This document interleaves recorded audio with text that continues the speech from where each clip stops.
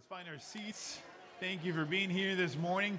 For those of you that don't know me, my name is Christian Moscoso, and I too am one of the pastor elders here at Trinity. And it is my joy to welcome you. Before we jump into the message, I would like to let you know that Rick does not go to bed at 9 a.m. He would like you to know that he meant 9 p.m. So, will he fall asleep during the sermon? We'll see. But usually he doesn't go to bed at 9 a.m. Just kidding. Anyways, like I said, my name is Christian, and it is my joy to share the word this morning. And so let's do it. We have a lot to cover this morning, so let's just jump to it. Now, if you are new to Trinity, you may not be familiar with the way that we do things here, but here at Trinity, we like to preach through books of the Bible. This is what we call expository preaching. What we do is that we take entire books of the Bible and we read from beginning to the end and we preach through them. We do this so that we do not just pick and choose our favorite verses or our favorite topics. And currently, we're going through the books of 1st and 2nd Samuel. Last week, Mike Tylen did a phenomenal job walking us through the chapter 14 of 2 Samuel. So today we will continue our series in chapter 15. Now, up until this point, we have been in a section of the story that is honestly brutal. In the last few chapters, we have seen how comfort and idleness led David, the king, to sin, and how that directly affected not only his family, but his entire nation. We've seen in the last few weeks how David's sin has brought about betrayal. It brought about sexual abuse, revenge, conspiracy, and a lot of other terrible things in the life of his family. If you're not familiar with his story, I would invite you to go home and read the books of Samuel, 1st and 2nd Samuel. And if you also have time, I'd encourage you to go and listen to the sermons of the previous weeks so that you may fully understand what's going on our text today. I unfortunately did not have the time to catch you up in detail, but just for context, you need to know that in the last two chapters, one of David's sons, his name is Absalom, murdered his brother, his own brother Amnon. Now Amnon had in turn sexually abused Absalom's sister and his own half-sister, which is why Absalom felt the need to take justice into his own hands and take care of business. It's a mess. Talk about a broken family. These are all children of David. And up until now, David has been a very passive man in the way that he deals with his children's sin. At the beginning of chapter 14, as we saw last week, Absalom came back to Jerusalem, but it took him 2 years to finally come face to face with David, to finally come to the presence of David, his king, but more than his king, his father. 2 Samuel 14, verse 33 ends the chapter like this. It says, "Then Joab went to the king and told him, and he summoned Absalom. So he came to the king and bowed himself on his face to the ground before the king. And the king kissed Absalom." And that is where chapter 14 ends. Now it seems like David is welcoming his son with a kiss, which is a good thing, right? Usually that is a wonderful thing. It may actually ring kind of like the story of the prodigal son, but as we will see in a moment, we have no indication that at any point that David addressed his son's sin. What we see here is not a picture of grace, but a picture of passivity, a picture of a man that is not dealing with things that he needs to deal with.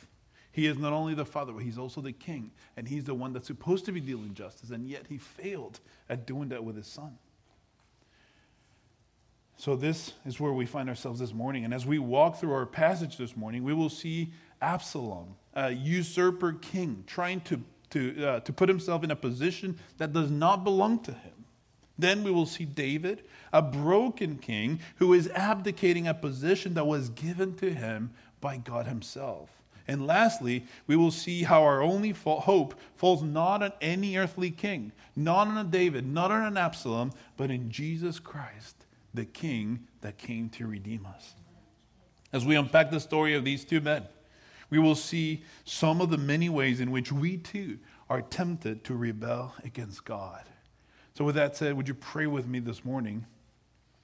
Heavenly Father, we come before you this morning, hungry for your word, Father, because we need you. Father, we thank you for your word, your revealed, inspired word, Father, because this is what nourishes our souls. Father, when we pray, would you please speak to us this morning? Father, I pray that you would give us hearts that are open to your voice. Father, hearts that are open to correction. Hearts that are welcoming of encouragement. Father, and hearts that are not just hearing the word, but actually doing the word and applying them. Father, we pray, give us wisdom as we hear these words of your holy word. In the name of Jesus, I pray. Amen. So this morning, I want us to look first at the usurper king. This is a king that puts himself in a position that does not belong to him. And in order to do that, I want us to read verses 1 through 12 of 2 Samuel. It says this, it says, "After this, Absalom got himself a chariot and horses, and 50 men to run before him. And Absalom used to rise early and stand by the way of the gate. And when any man had a dispute to come before the king for judgment, Absalom would call to him and say, 'From what city are you?' And when he said, 'Your servant is of such and such tribe in Israel,' Absalom would say to him, 'See, your claims are good and right, but there is no man designated by the king to hear you.' Then Absalom would say, 'Oh, that I were judge in the land. Then every man with a dispute or cause might come to me, and I would give him justice.' And whenever a man came near to pay homage to him, he would put out his hand and take hold of him and kiss him. Thus Absalom did to all Israel who came to the king for judgment. So Absalom stole the hearts of the men of Israel." Verse 7, "And at the end of 4 years, Absalom said to the king, 'Please let me go and pay my vow, which I have vowed to the Lord in Hebron. For your servant vowed a vow while I lived at Geshur in Aram, saying, if the Lord will indeed bring me back to Jerusalem, then I will offer worship to the Lord.' The king said to him, 'Go in peace.' So he arose and went to Hebron. But Absalom sent secret messengers throughout all the tribes of Israel, saying, 'As soon as you hear the sound of the trumpet, then say, Absalom is king at Hebron.' With Absalom went 200 men from Jerusalem who were invited guests, and they went in their innocence and knew nothing. And while Absalom was offering sacrifices, he sent for Ahithophel, the Gilonite, David's counselor, from his city Gilo. And the conspiracy grew strong, and the people with Absalom kept increasing." Church, what we see right now is it's a story of conspiracy, of scheming, of evil. The chapter itself starts with the words, "after this." It seems like the author is actually going to show us a contrast between what we just saw in chapter 14 and what is coming. And when he says, "after this," you can almost picture the author shaking his head saying, "After this, after David welcomed him with a kiss, look at what happens." Church, this is a heartbreaking story. The story of Absalom scheming and betrayal is a heartbreaking story. He is planning on usurping the king's throne. He is planning on taking by force a throne that does not belong to him. You know, David was giving the kingdom, but Absalom is trying to take it by force. You see, just like Absalom, unfortunately, you and I will at times be tempted to sit in the throne of our hearts. You and I will be tempted to usurp the position of the king in our lives, that place of authority that belongs to God alone. Now, I like to point out a few things by which we too might be tempted in our walk as Christians. We might be tempted to take God's place in our lives. And so the first thing I want you to see is that we too might be tempted to live for our own glory. Chapter 15 starts with a description of Absalom, and in chapter 14 we have already heard about Absalom. Chapter 14 tells us that Absalom was quite the looker. He was a handsome man, so I can't really identify with that. He looked like a king. And the thing is, he knew it. Now here, verse 1 tells us something that is very telling about Absalom. Verse 1 tells us this, that Absalom got himself a chariot and horses and 50 men to run before him.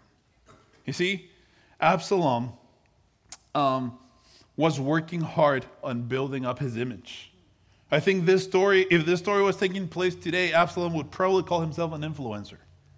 You see, The guy gets himself a chariot. He gets himself a nice ride. He gets an entourage, right? He gets his boys around him. He gets 50 people to run before him.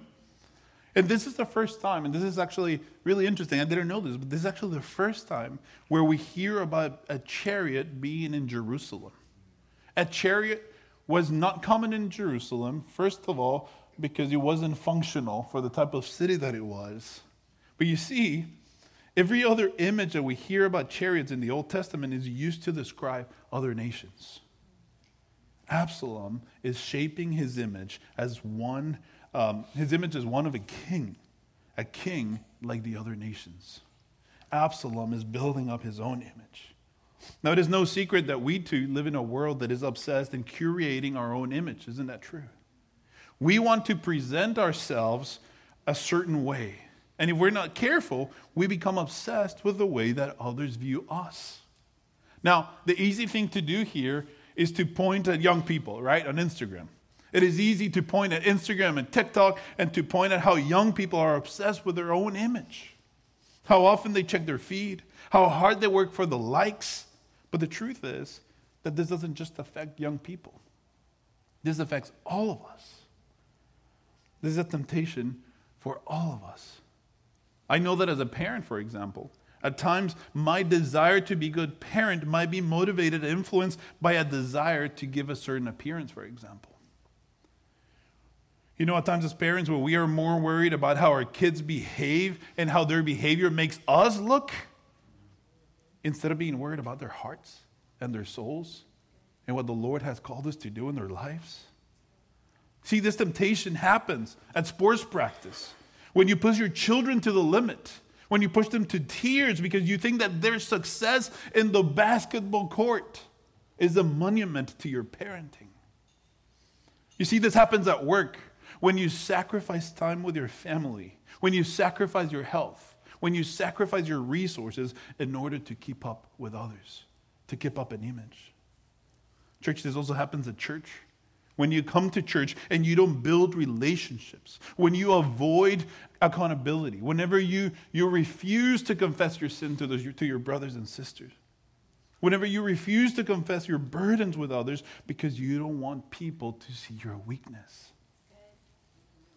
This obviously happens in social media, when all you post is basically currency for the image that you portray.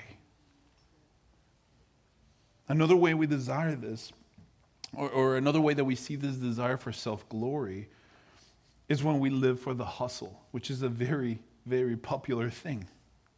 The author tells us that Absalom would rise early and stand by the gate. He intercepted people who were going to the king, and he positioned himself in a place where he was seen by others, where he could impress people with his looks and with his apparent care. We too like to hustle.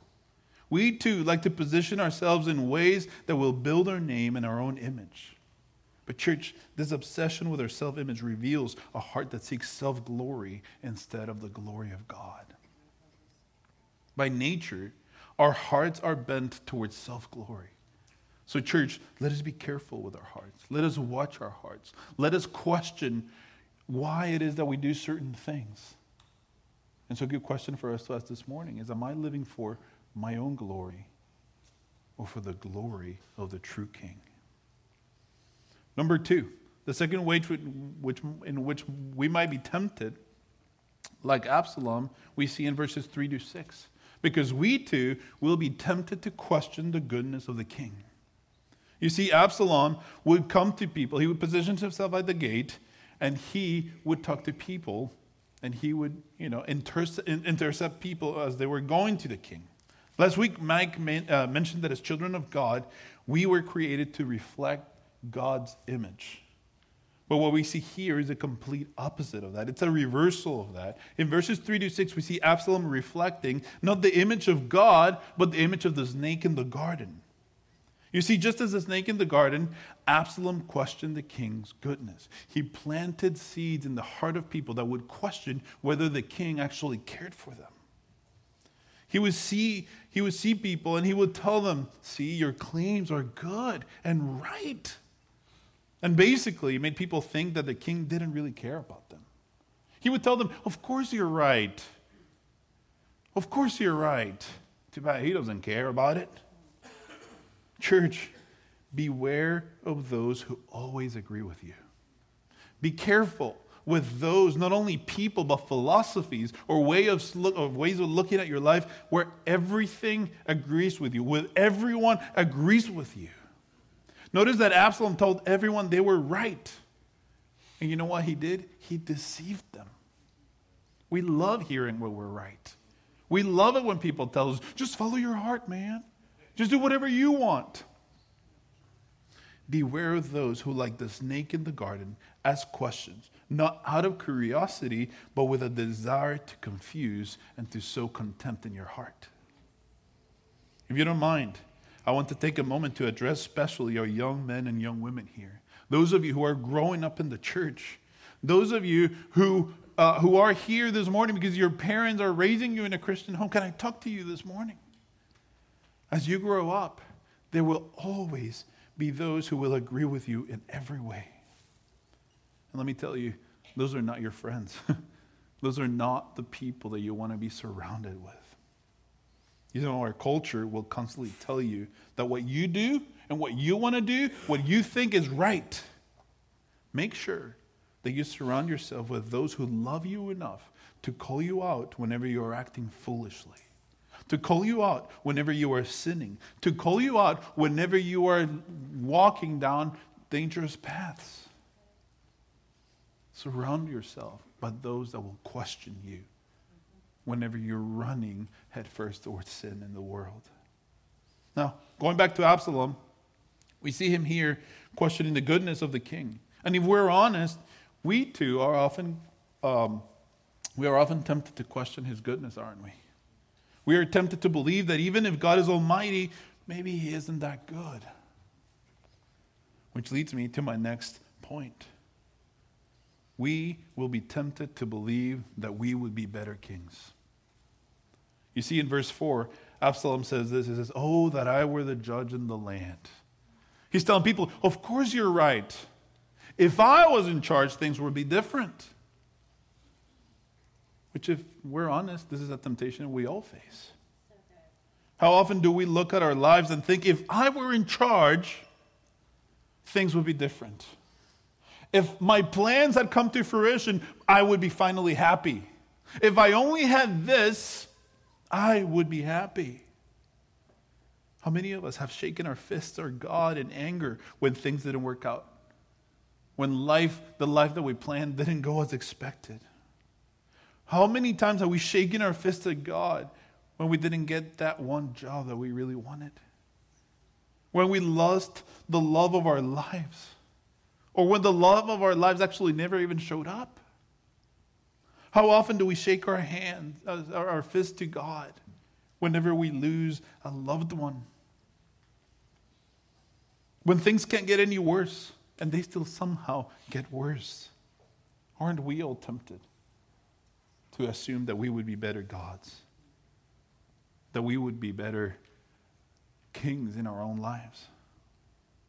Too often, you and I are tempted to be like Absalom. And we think we would be better kings. And church, if we're not careful, just as it happened to Absalom, we too will believe it and quickly find out that we make crummy gods. This leads me to the next point. We will be tempted to use our religion as a means to an end. You see, in verse 7, after 4 years of building up his image, the Bible tells us that Absalom stole people's hearts. And in verse 7, we see that one day, Absalom comes to the king and he asks if he can go back to Hebron. His excuse is that he has made a vow to God and that he has to pay it. He tells David that he will go off to Hebron to worship God. Now, he obviously knows that David, a man after God's own heart, will not refuse him going to Hebron to worship God. But as we read, Absalom has no intention to worship. To him, this whole trip is just part of the scheme. For him, religion is a means to an end. He's going to offer sacrifice, sure. But is it to worship God? Or is it a means to an end in his own life? Dear friends, beware of those who use religious language to gain our favor. What Absalom does here is something many still do today.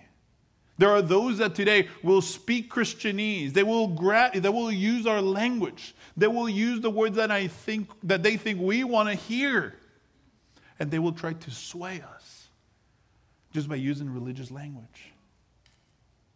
Not because they really care about God at all, but because they can use religion to build their own kingdom.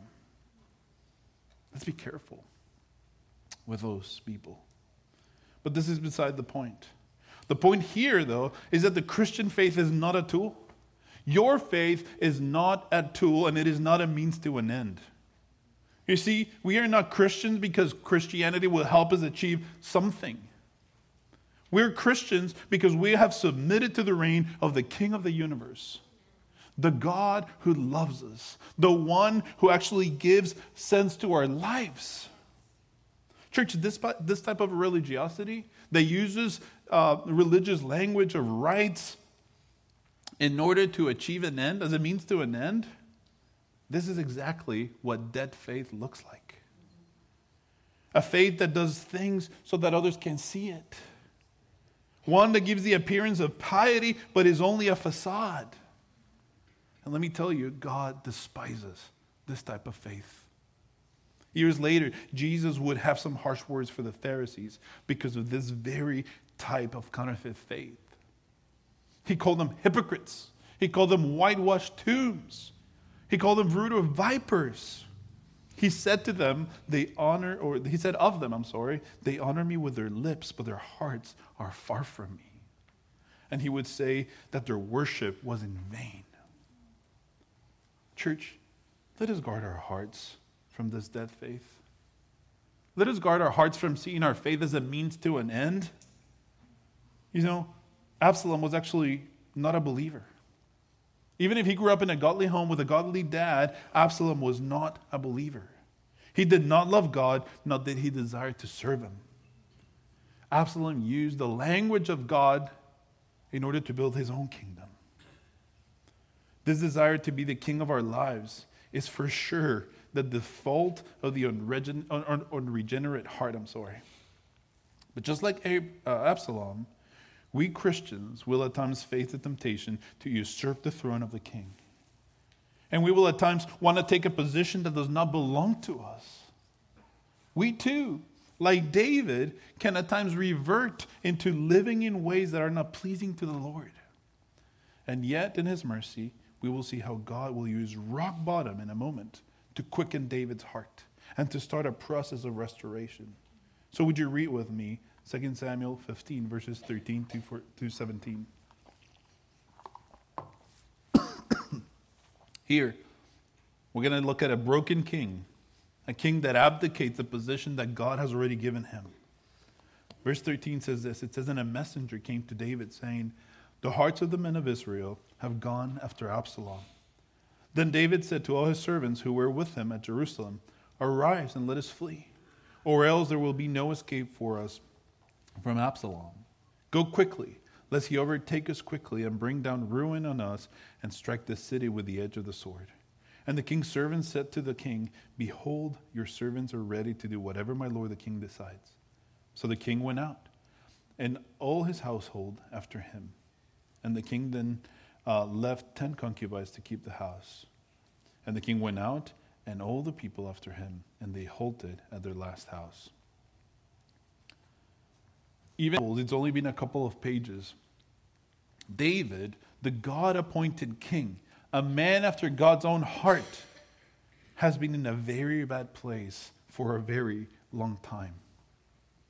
We know it's been at least 4 years of David being in sin, in passivity, and not living the king that he should be.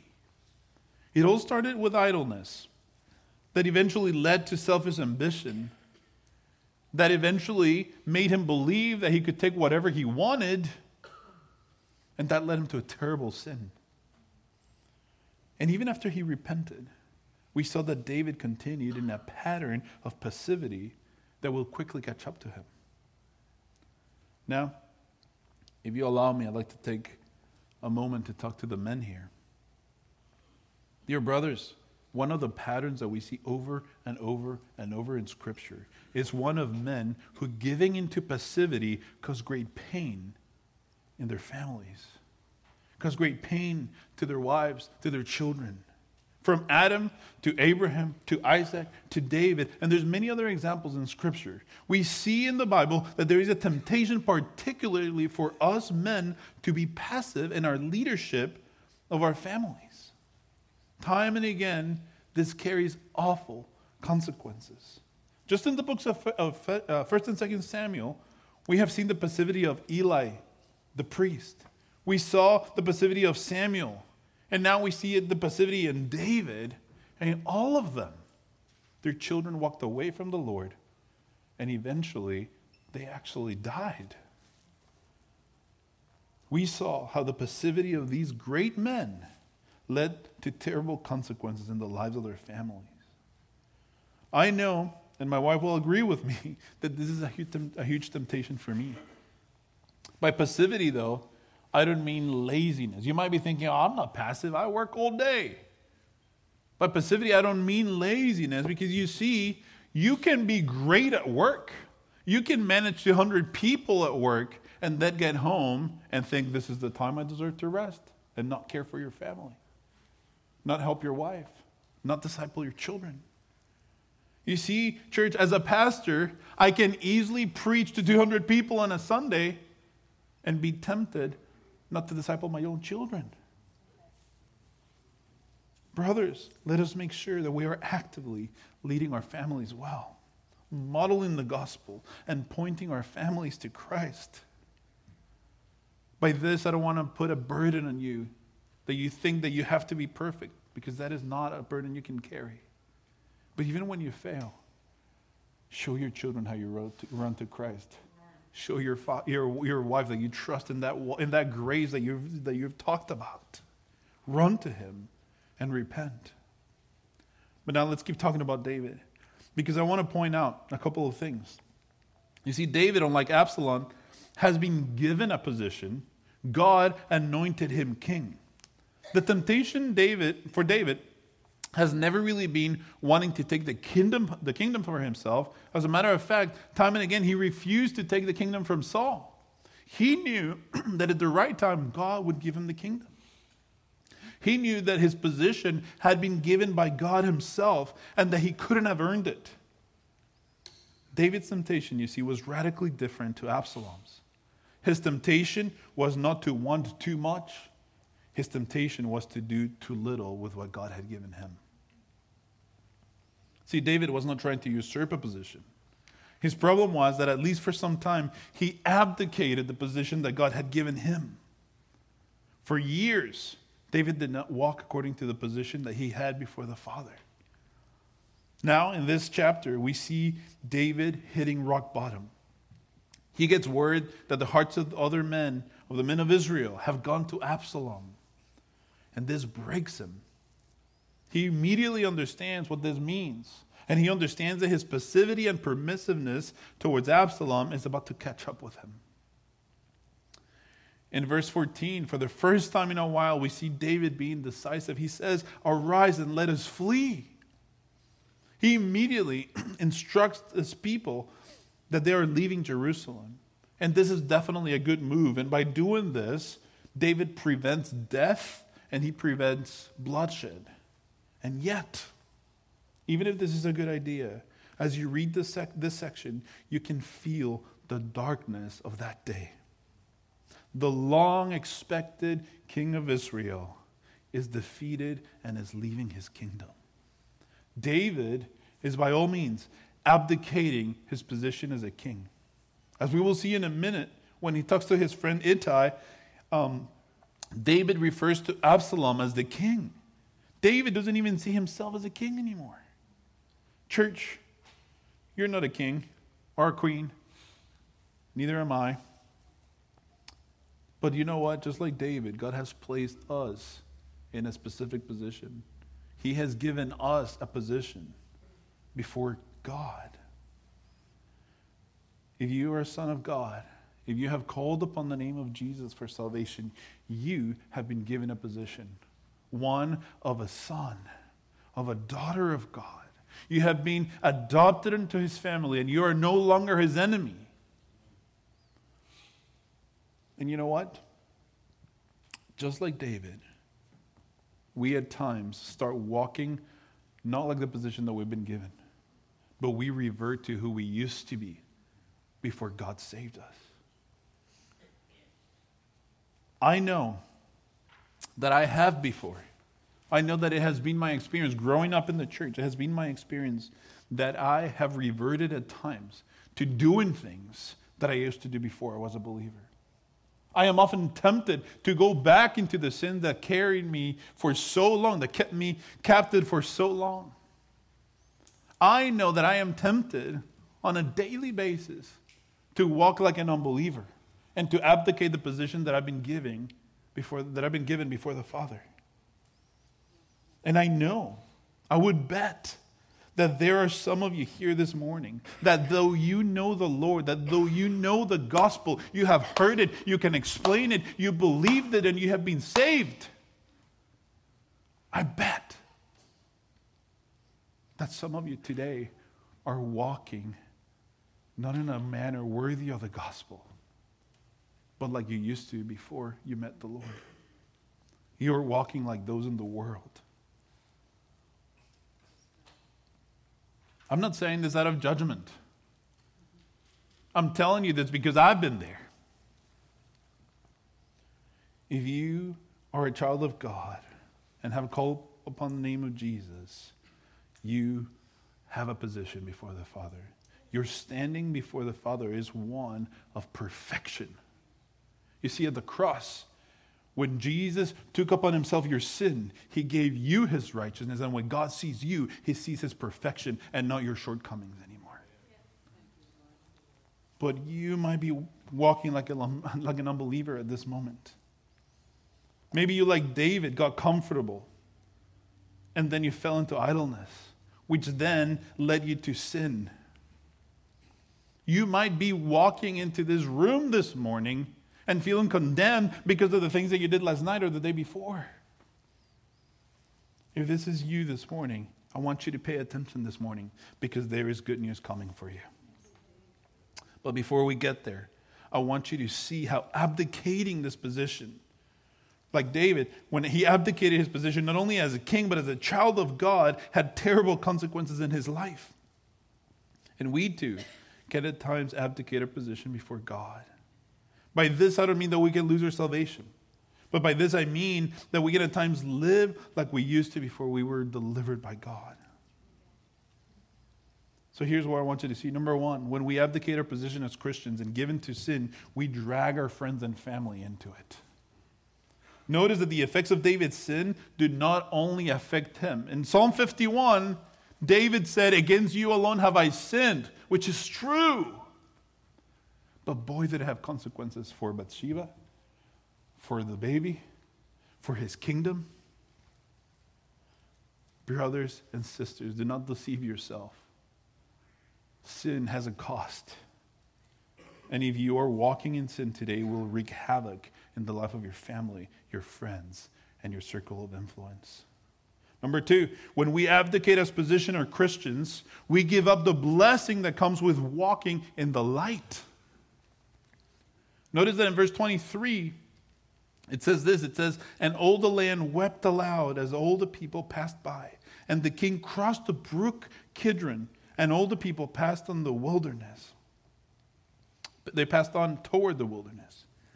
You see, the people of God weeping as they crossed the brook Kidron, which I want you to remember, by the way, because we will come back to this in a bit.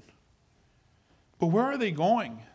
Where are these broken people going? These that are weeping, where are they headed? Do you see it? Do you hear it? They are headed towards the very wilderness from which God had delivered them. They are walking towards the wilderness where they had been stuck for 40 years and God had brought them into the promised land. What is happening in this moment is a reversal of the Exodus. The people of Israel are going back to the very life from which God had delivered them. Church, let me ask you this morning, isn't this us sometimes? How often do we as believers do this. In our foolishness, we start acting like the world.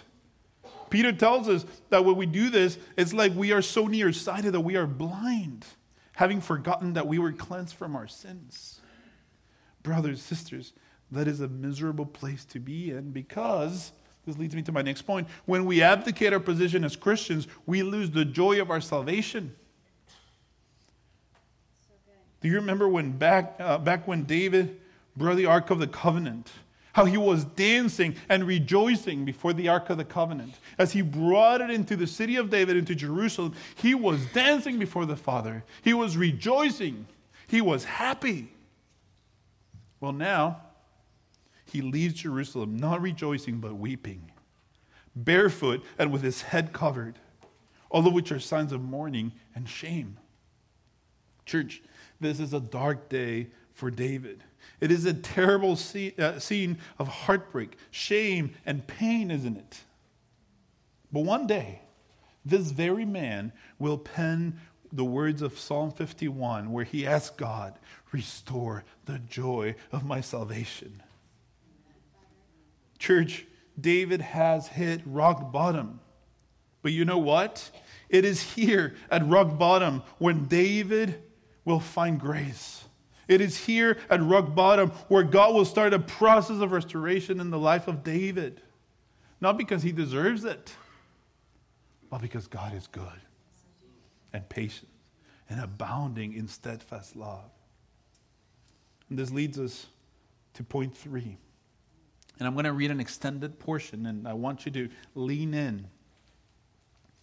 Verses 18 through 27, we'll see that grace awaits at rock bottom. Verse 18 says this: "And all his servants passed by him, and all the Kerethites, and all the Pelethites, and all the 600 Gittites who had followed him from Gath passed on before the king. Then the king said to Ittai the Gittite, 'Why do you also go with us? Go back and stay with the king.'" Notice, here's when he's talking about the king, he's not talking about himself. He's talking about Absalom. "For you are a foreigner and also an exile from your home. You came only yesterday, and shall I today make you wander about with us, since I go I know not where? Go back and take your brothers with you, and may the Lord show steadfast love and faithfulness to you.' But Ittai answered the king, 'As the Lord lives, and as my lord the king lives, wherever my lord the king shall be, whether for death or for life, there also will be your servant.' And David said to Ittai, 'Go then, pass on.' So Ittai the Gittite passed on with all his men and all the little ones who were with him. And all the land wept aloud as the people passed by, and the king crossed the brook Kidron, and all the people passed on toward the wilderness. And Abiathar came up, and behold, Zadok came also with all the Levites, bearing the ark of the covenant. And they set down the ark of God until the people had all passed out of the city. Then the king said to Zadok, 'Carry the ark of God back into the city. If I find favor in the eyes of the Lord, he will bring me back and let me see both it and his dwelling place. But if he says, I have no pleasure in you, behold, here I am, let him do to me what seems good to him.' The king also said to Zadok the priest, 'Are you not a seer? Go back to the city in peace with your 2 sons, Ahimaaz and your son Jonathan.' Ahimaaz your son, and Jonathan the son of Abiathar. See, I will wait at the fords of the wilderness until word comes from you to inform me.' So Zadok and Abiathar carried the ark of God back to Jerusalem, and they remained there. But David went up to the ascent of the Mount of Olives, weeping as he went, barefoot and with his head covered. And all the people who were with him covered their heads, and they went up weeping as they went. And it was told David, Ahithophel is among the conspirators with Absalom. And David said, 'O Lord, please turn the counsel of Ahithophel into foolishness.' While David was coming to the summit where God was worshipped, behold, Hushai the Archite came to meet him with his coat torn and dirt on his head. David said to him, 'If you go on with me, you will be a burden to me. But if you return to the city and say to Absalom, I will be your servant, O king, as I have been your father's servant in the past, so now I will be your servant. Then you will defeat for me the counsel of Ahithophel. Are not Zadok and Abiathar the priests with you there? So whatever you hear from the king's house, tell it to Zadok and Abiathar the priest. Behold, their 2 sons are with me there. Ahimaaz, Zadok's son, and Jonathan, Abiathar's son, and by them you shall send to me everything you hear. So Hushai, David's friend, came into the city just as Absalom was entering Jerusalem. Church, here we see David hitting rock bottom, and here at rock bottom he will find grace. What does grace look like? Well, sometimes grace looks like good friends.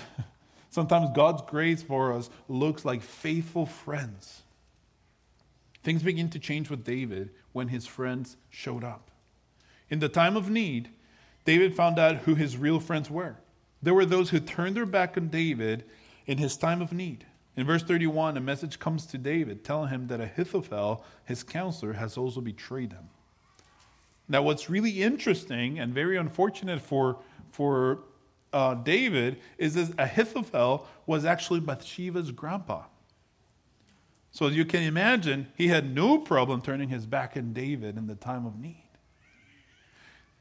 David's sin, again, is biting him in the back. Thankfully, in his grace, God had sent more friends to David. In his darkest day, we see at least 3 types of friends that came to David's help. Number 1, we see Ittai and the ministry of presence. First, we see Ittai, who was a foreigner that had followed David, even if he had no dog in this fight. David actually gave him an out. He said, hey, you don't have to follow me where I'm coming. I don't even know where I'm going. And what did he say to David? He responded like this. He said, as the Lord lives, and as my Lord the king lives, wherever my Lord the king shall be, whether for death or for life, there also will your servant be. Church, this is what some might call ministry of presence. You see this? In the time of need, Ittai is in the room with David.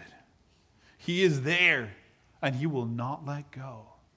He says the similar words than what Ruth said to his mother-in-law. I will be with you. Wherever you go, I go. And church, don't we need friends like this sometimes? God's grace sometimes looks like friends like Ittai. Other times, God sends friends like Abiathar and Zadok. Here you have Abiathar and Zadok, and they're the priests who followed David carrying the Ark of the Covenant, which reminded David of God's promises to him. You see, these guys, they were the priests, and they followed David with the ark in hand, which reminded David that God had made a promise to him. Church, we all need to surround ourselves with friends that will remind us of God's promises, that will remind us of his goodness, that will remind us of his grace, and will point us back to his word. Then we have Hushai, who's another guy who was a servant of David. He comes at the nick of time. He comes whenever they're about to cross. And he is mourning. He has ripped his clothes. He has ashes on his head. And he runs to David to tell him, I'm here to serve you. And David very kindly tells him, you're going to be a burden to me, man. But you see, he then tells his friend Hushai, go back. Go back to Absalom and tell him, as I served the king David, I will serve you. And that's not an easy ask. He's putting his life at risk. And you know what he says? He says yes and amen. And he heads back and he serves David by being in a very uncomfortable place, by doing something he probably didn't want to be doing. Church, sometimes God's grace looks like the friends that we have around us. Let us make sure that we're surrounding ourselves with good people. Let me invite you, if you're not yet part of a community group, would you consider doing that? If you hear this and this sounds foreign to you because you feel alone, would you consider joining one of our community groups? We're not perfect, but we want to be there with you whenever you hit rock bottom. Number 2, God's grace draws us back to his presence. If you think about it, in the last several chapters, we have not heard of David praying or worshiping. We have heard a lot of his sin and a lot of what's going on in his life, but we had not heard about him praying or worshiping. We know from his own words that he had lost the joy of his salvation, and that pushed him away from God.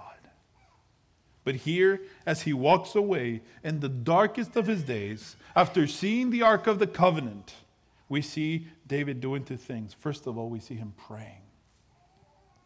David prays again. A very short prayer. He prays for the Lord to confuse the counsel of Ahithophel. But he prays. And then we see him go to the summit where God is worshipped, and we can assume that David worshipped. Let me tell you something. God welcomes that. Do not ever believe the lie of the enemy that you have to get your act together before you carry yourself back to the presence of God in prayer and worship. Do not believe the lie that you have to make yourself good before you go to God, because you will be waiting a long time. As a child of God, you will always be welcomed in His presence. Which leads me to verses 25 and 26. And here I want you to see that God's grace is found when we trust God and not ourselves. In verses 25 and 26, we see when David finally starts seeing things clearly. His friends have shown him the ark, and he sends them back to the city. But I want you to read this verse with me again. Verse 25 says this: Then the king said to Zadok, carry the ark of God again back into the city. If I find favor in the eyes of the Lord, he will bring me back and let me see both it and his dwelling place. But if he says, I have no pleasure in you, behold, here I am. Let him do to me what seems good to him. You see what's going on here? After being reminded of God's covenant, David throws himself at the mercy of God.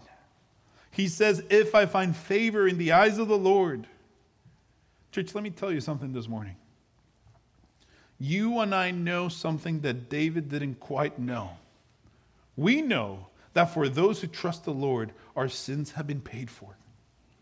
When we repent, when we confess our sins, we do not have to wonder if we will find favor with our King, because we serve a redeeming King. And this leads me to the last point, the redeeming King. Do you remember when we read that David and the people crossed the brook Kidron? Well, I told you we would come back to it. You see, there was another king that crossed the brook Kidron. John 18:1 tells us that Jesus crossed the brook Kidron on his way to the Garden of Gethsemane. In the darkest of his days, our King Jesus crossed the brook Kidron.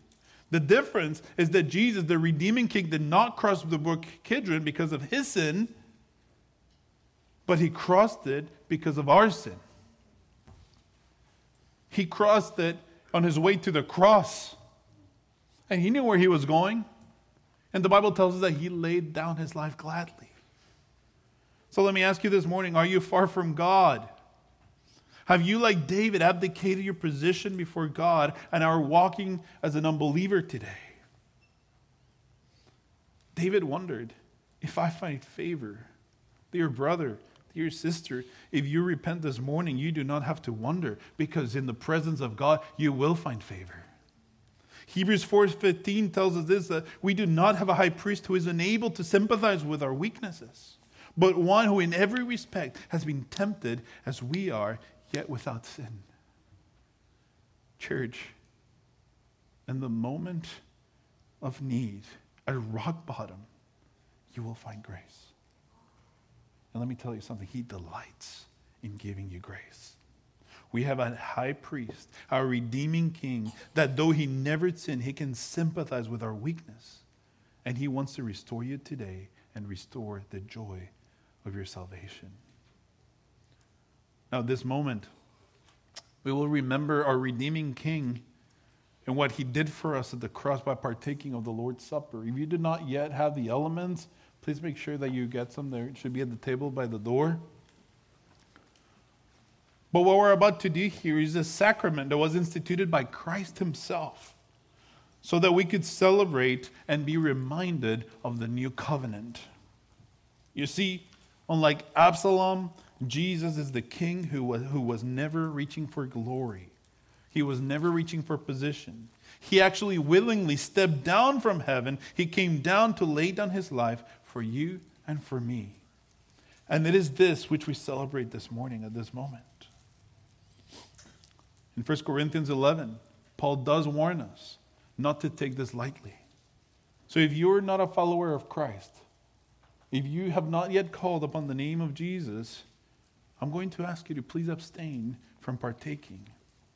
But I'm going to invite you to please watch and listen and pay attention to what we're doing, because what we're doing is a glorious thing.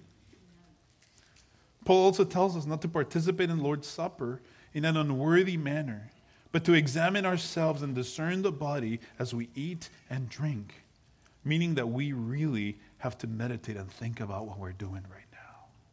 So at this moment, I will ask you to get your elements ready, and we will now respond in song. And as we do that, I want you to meditate on what this means. In a minute, we will come back and partake together. Why don't we sing to the Lord?